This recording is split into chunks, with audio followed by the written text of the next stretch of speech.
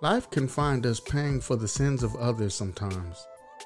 Yet, we still have a responsibility as Christians to act as God desires for us. Oftentimes in those situations, doing right requires trust and faith in God, because most people will try to influence you to a more worldly decision. Hi, I'm Femi Asabin, a preacher for the Church of Christ. And in today's sermon, Don't Do Unto Others, taken from 1 Samuel 30, we will look at how an Amalekite raid on David's camp put him at odds with his army, and how it was David's faith in God which helped him to guide him through the difficult situation.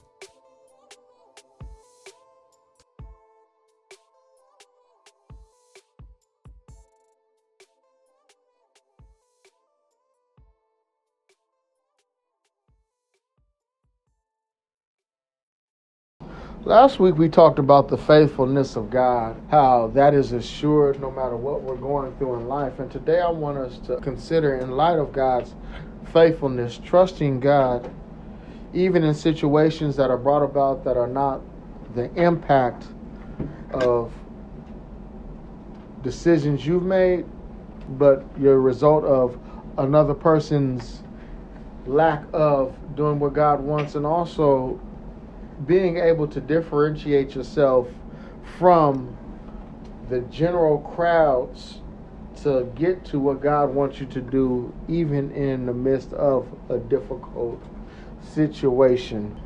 Now, where I'm going to be coming from is 1 Samuel 30, and this is a little bit right before the death of Saul, and we find that David is in Ziklag because he was fleeing Saul. But while David's in Ziklag, David has been on this campaign with his soldiers to where they have been raiding territories and taking their resources and accumulating some type of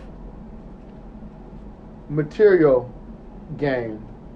And one of the people that they have been raiding was the Amalekites. And while this is not a big point for this sermon, one thing that I would consider is, don't do to others what you don't want them to do to you. Because sometimes when the shoe's on the other foot, it's not as comfortable as one may think it should be. So what I would say that we should consider to some extent is making sure that the actions that we do, especially in light of being on the redemption side of the cross after Jesus was sacrificed, is don't do to others, even our enemies, what we would not want them to do to us. Now, with that being said, we understand that David was in a different context historically, because God had his people in this realm of salvation history actually destroying the enemies of God, pagan worshipers, and the like. But now we're not called to be as physically violent. We're supposed to stand up and take a stand for God, but we don't have to go out and kill those who are opposed to God, such as they were called to in the days of the kings. So with that in mind, we don't want to do to others what we don't want them to do to us. And part of what happens to David is in response to what he has been doing in the countryside while he's been living in Ziklag. And so let's read 1 Samuel chapter 30. Now when David and his men came to Ziklag on the third day, the Amalekites had made a raid on the Negeb and on Ziklag. They had attacked Ziklag, burnt it down, and taken captive the women and all who were in it, both small and great. They killed none of them, but carried them off and went their way. When David and his men came to the city, they found it burned down, and their wives and sons and daughters were taken captive. Then David and the people who were with him raised their voices and wept until they had no more strength to weep. David's 2 wives also had been taken captive, Ahinoam of Jezreel and Abigail, the widow of Nabal of Carmel. David was in great danger, for the people spoke of stoning him, because all the people were bitter in spirit for their sons and daughters. But David strengthened himself in the Lord his God. David said to the priest Abiathar, son of Ahimelech, "Bring me the ephod." So Abiathar brought the ephod to David. David inquired of the Lord, "Shall I pursue this band? Shall I overtake them?" He answered him, "Pursue, for you shall surely overtake and surely rescue." So David set out, he and the 600 men who were with him. They came to the Wadi Besor, where those stayed who left behind. But David went on with the pursuit, he and 400 men. 200 stayed behind, too exhausted to cross the Wadi Besor. In the open country they found an Egyptian and brought him to David. They gave him bread and he ate. They gave him water to drink. They also gave him a piece of fig cake and 2 clusters of raisins. When he had eaten, his spirit revived, for he had not eaten bread or drunk water for 3 days and 3 nights. Then David said to him, "To whom do you belong? Where are you from?" He said, "I am a young man of Egypt, servant to Amalekite. My master left me behind because I fell sick 3 days ago. He had made a raid on the Negev of the Kehethrites and on that which belongs to Judah and on the Negev of Caleb, and we burned Ziklag down." David said to him, "Will you take me down to this raiding party?" He said, "Swear to me by God that you will not kill me or hand me over to my master, and I will take you down to them." When he had taken them down, they were spread all over the ground, eating and drinking and dancing because of the great amount of spoil that had taken from the land of the Philistines and from the land of Judah. David attacked them from the twilight until the evening of the next day. Not one of them escaped, except 400 young men who mounted camels and fled. David recovered all that the Amalekites had taken, and David rescued his 2 wives. Nothing was missing, whether small or great, sons or daughters, spoils or anything that had been taken. David brought back everything. David also captured all the flocks and herds which were driven ahead of the other cattle. People said, "This is David's spoil." Then David came to the 200 men who had been too exhausted to follow David and who had been left at the brook Besor. They went out to meet David and to meet the people who were with him. When David drew near to the people, he saluted them. Then all the corrupt and worthless fellows among the men who had gone with David said, "Because they did not go with us, we will not give them any of the spoil that we have recovered, except that each man may take his wife and children and leave." But David said, "You should not do so, my brothers. With what the Lord has given us, he has preserved us and handed us over to the raiding party that attacked us. Who would listen to you in this matter? For the share of the one who goes down into the battle shall be the same as the share of the one who stays by the baggage. They shall share alike." From that day forward, he made it a statute and an ordinance for Israel. It continues to the present day. When David came to Ziklag, he sent part of the spoil to his friends, the elders of Judah, saying, "Here is a present for you from the spoil of the enemies of the Lord." It was for those in Bethel and Ramoth of the Negev and Jatir and Arior and Siphmoth and Eshtemoa and Rachel and the towns of the Jerahmeelites and the towns of the Kenites and Hormah and Borashan and Athach and Hebron, all the places where David and his men had reigned.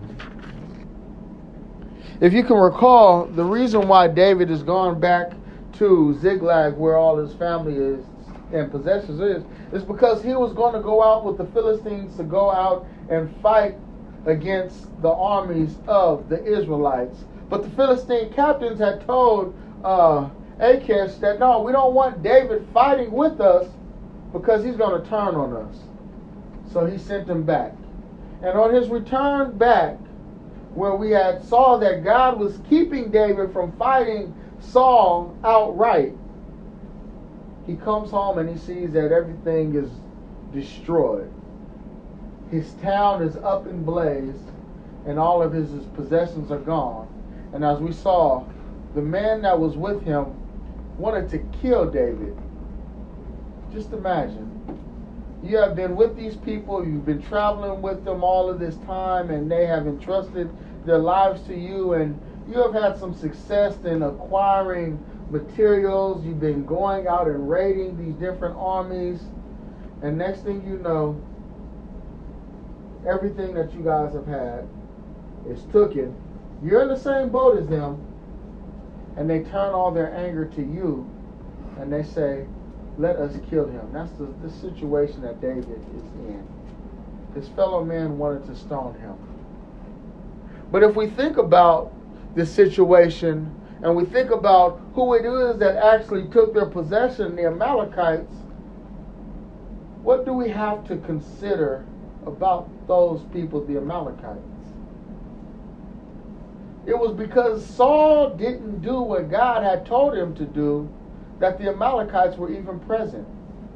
Remember, Saul was given an instruction through Samuel to go and kill the Amalekites, utterly destroy them for what they did to the children of Israel when they were in the wilderness. And Saul, wanting to appease the people, kept the best of the Amalekites alive. And when Samuel comes down to see Saul, he calls him out on this. And this is the reason that Saul loses the kingdom. The Amalekites. A problem that wasn't supposed to be there, but they were. A problem that David has to deal with that doesn't fully get resolved until the days of Esther. Until after God's people have went into exile, does God decide to finally destroy the Amalekites. But Saul was supposed to do that, and it's because Saul didn't do that, the kingdom was taken from his hand, and these same people that Saul was supposed to destroy now are a thorn in the side of David. So some of the problems that David is dealing with is because Saul didn't do what he was supposed to.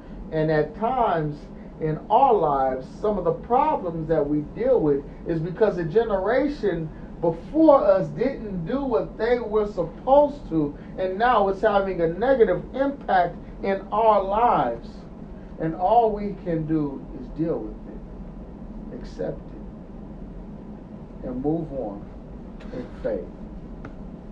And so sometimes we look at the status of the church. Issues that one would have thought would have been addressed in the prior generation, but they weren't. And the church is not as strong as it should be today, because others before us didn't do what they were supposed to do. So what do we do with that? I think what we do is recognize that the impact that we have as a congregation can have lasting results if we don't fully do what God is asking us to do. The problems that we allow to persist could come back and have a negative impact on the generation behind us if we don't do all that God is calling us to do. So the first thing that we should do is learn not to be like Saul was. Because in avoiding addressing problems, avoiding to demonstrate the faith that God would have us and do His will totally, could put somebody else in a bad position. David would have avoided all of this if Saul would have just stepped up and did what God asked him.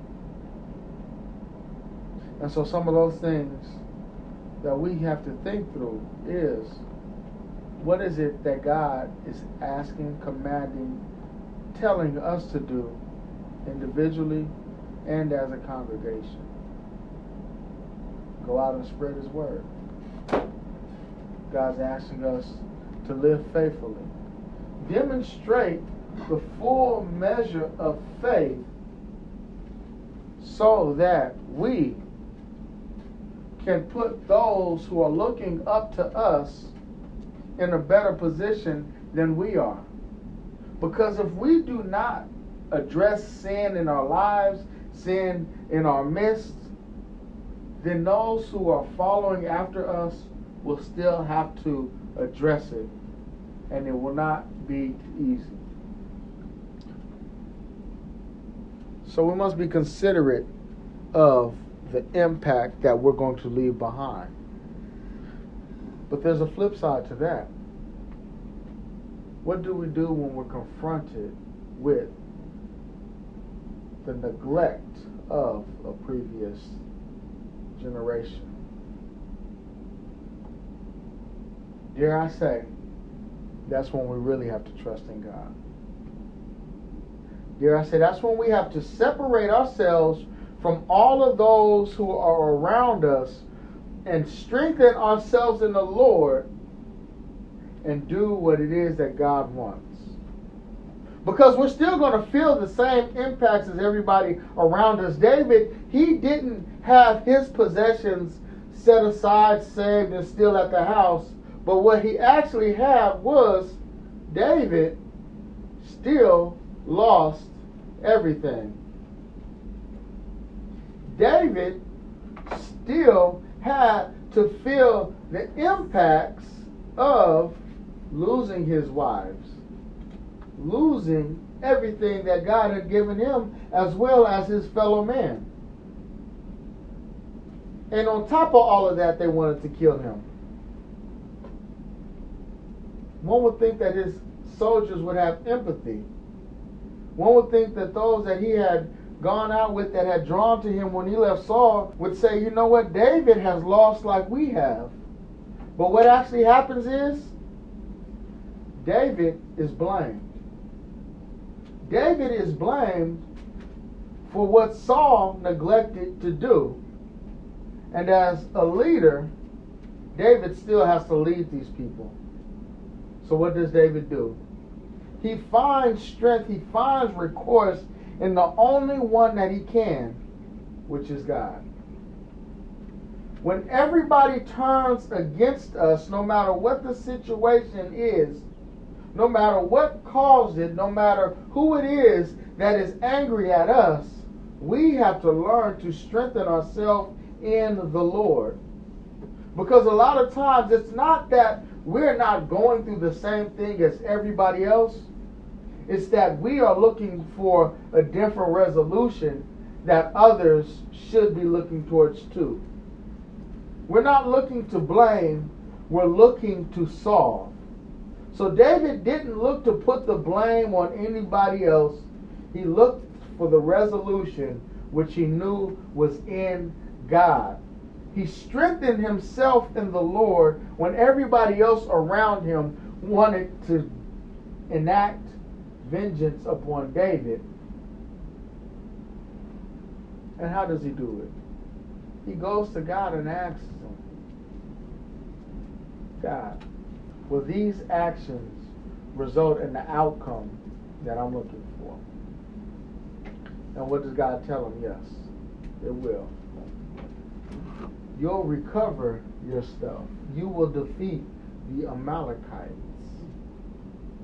And in this passage to where God tells him he's going to recover his possessions, defeat the Amalekites, we see that as David goes about this to seek some type of vengeance, he still has mercy, grace in his interactions with others.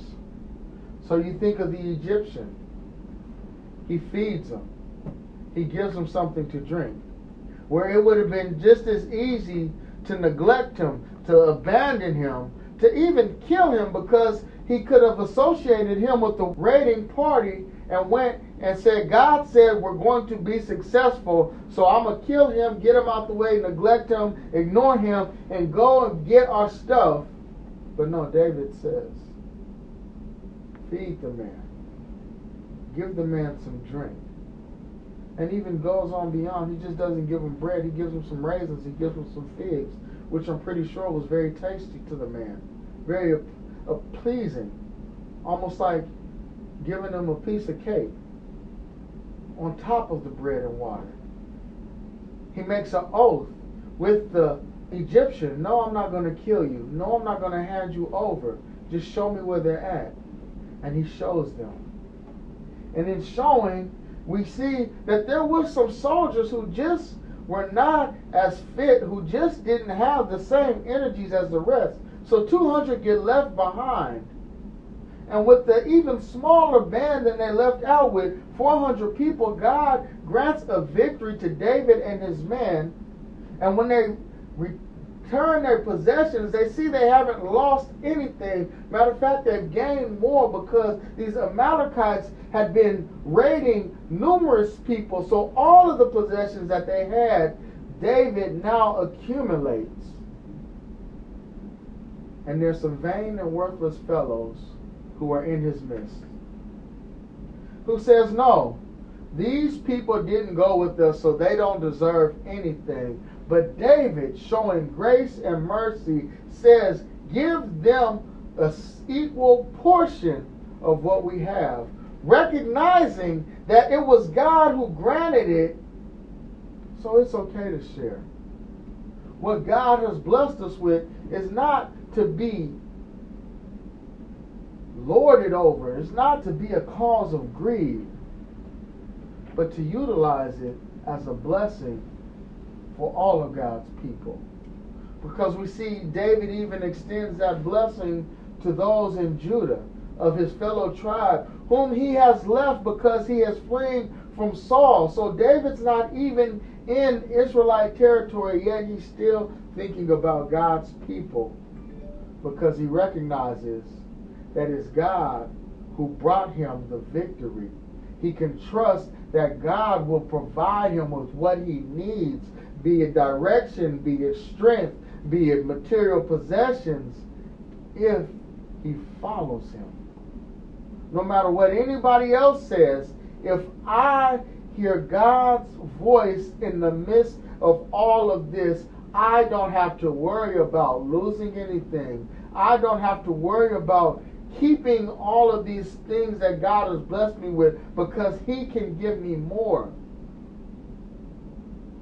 Because I trust God. Because God has been faithful to me. Because God has provided a way when it didn't seem like I had a way. Because God has protected me in the midst of my enemies. And these hardships that I'm going through are not a sign that God's not with me, but it's a sign that God is faithful no matter what goes on around me. And so what David has come to the understanding is that if I'm going to lead God's people, it's God who I must trust. I must learn to differentiate myself from the crowds. I must learn that even if I'm going through the same problems that everybody else around me is going through, I have to pray to God and not let these situations determine my actions. Because God has been faithful to me, I'm going to trust him. And because I trust God, I'm going to put more trust in him than the things that he provides for me. And I can have mercy. And I can show grace to the people with whom I'm in relationship to. They might not live up to the same standard that I'm at. So they might get tired on this journey, and they might need to take a rest. And that means I have to go out with less people than I initially set out with. But God is still going to give me the victory, and I trust that. And when he gives me what He has for me, I'm not going to be stingy with it. I'm still going to share it with my brothers and sisters. Why? Because God can give us so much more.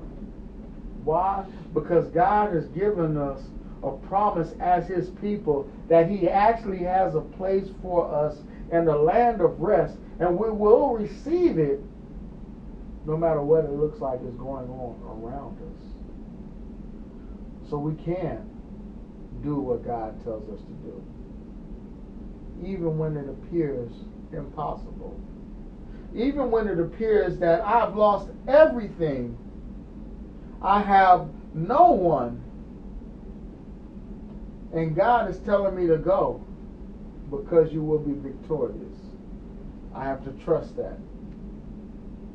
And I have to go lead a bunch of people. I have to be with a bunch of people who still want to see my blood, who are blaming me for their problems. And I trust that God is going to vindicate me, and I have nothing to worry about. In this life, we're going to encounter hardships because of things that other people have done.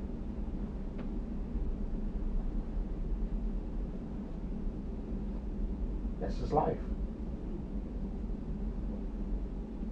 We're all interconnected, and our actions have an impact on everybody else. We just have to accept that some of the problems that we are encountering are because others didn't do what they were supposed to do. What's our answer? Trust God. In this life, we are going to be in situations to where the hardships that we encounter are the same as those around us, yet they're going to hold blame on us, and they're going to want us to be held responsible for it. What's the answer? Trust God. Don't allow their voices to cause you to join in their chorus of complaints. You learn to trust God no matter what's going on, because you'll learn to hear God's voice through all of the madness. You'll learn to pray to God to hear what it is that He wants you to do through all of the confusion, the pain, the hurt, the sense of loss.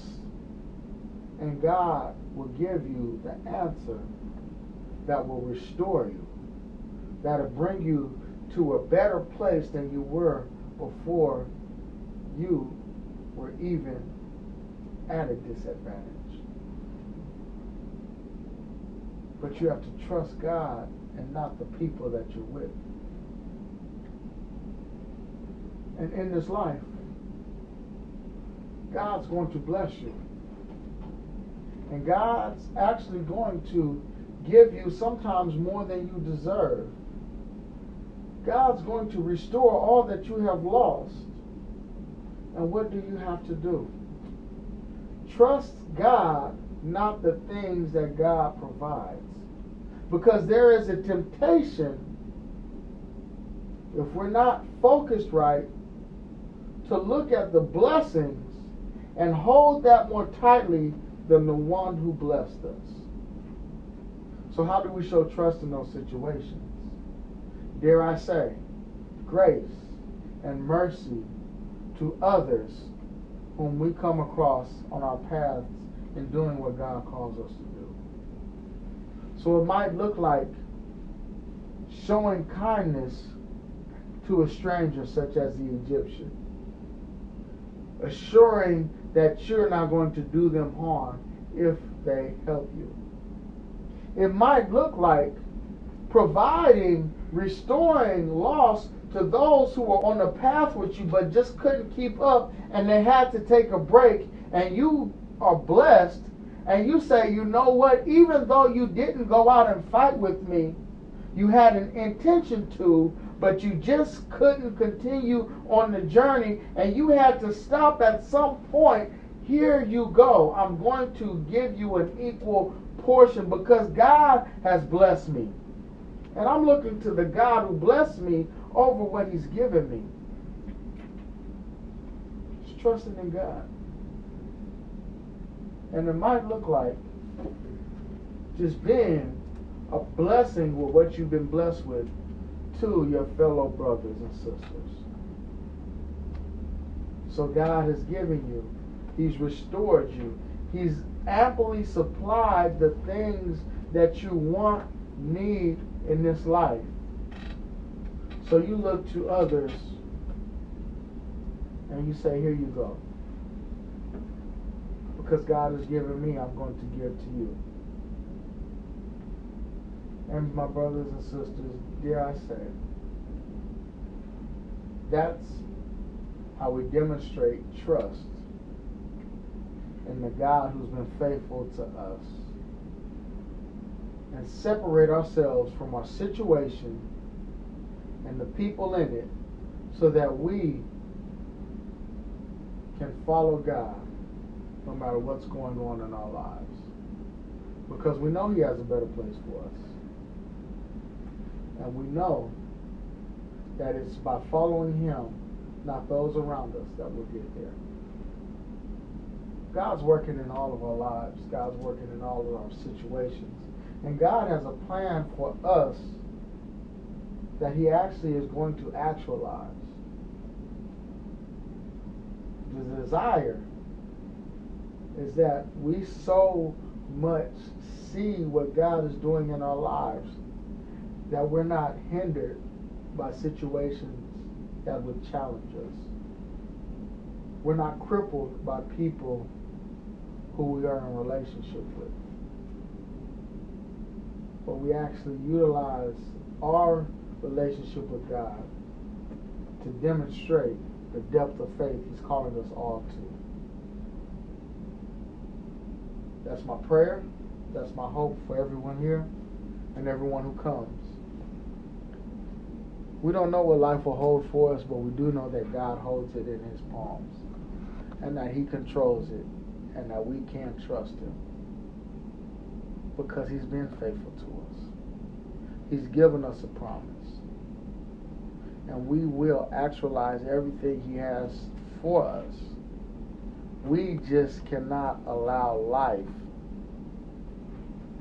to cause us to lose faith. David is a good example of that. And his time in Ziklag proves that even in difficult situations, God is still with His people.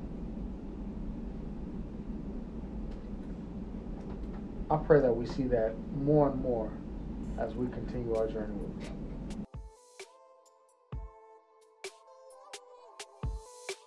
I'm not sure where that sermon leaves you.